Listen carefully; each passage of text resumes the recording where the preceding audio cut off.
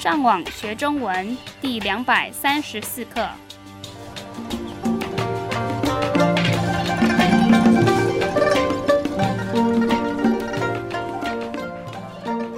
大家好，我是 Karen。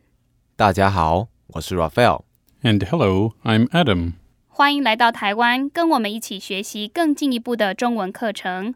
我们今天要学的是什么呢？还记得我们前2课的题目是瑜伽吗？记得啊。为什么瑜伽在最近几年会变得那么热门呢？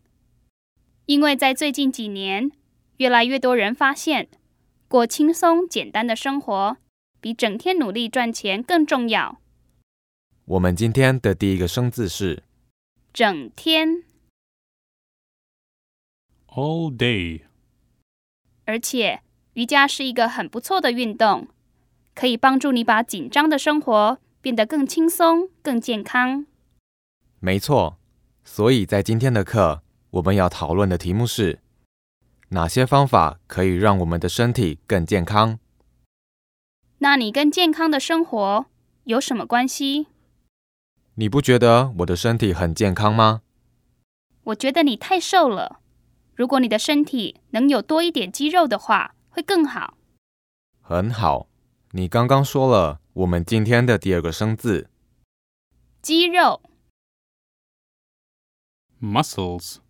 Note that this is a homonym for the word chicken in Chinese, but the G uses a different character here. 肌肉。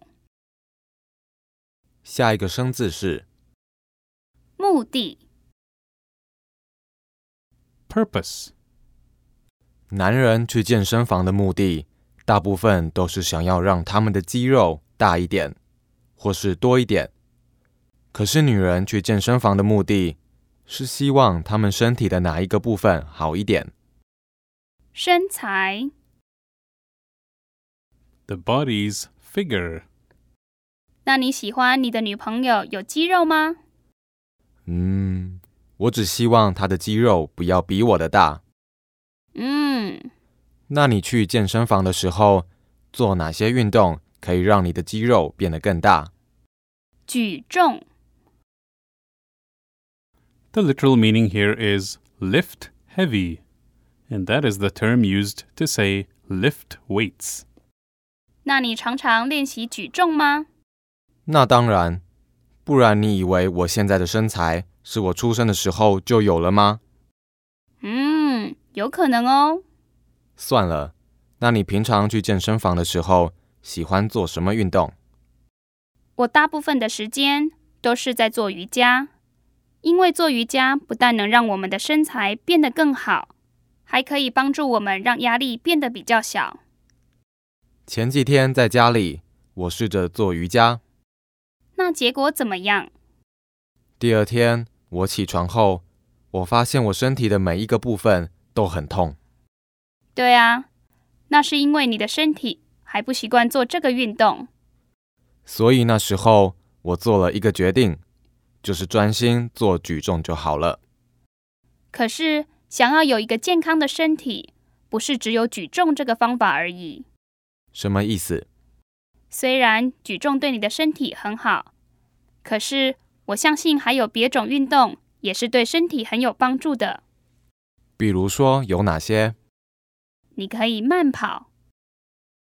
The literal meaning here is slow run, and that of course means to jog.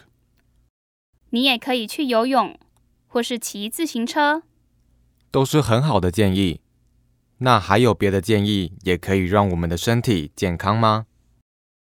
除了要运动以外，你还要注意你平常吃的食物，像你可以多吃一点水果、蔬菜，还有蛋等等。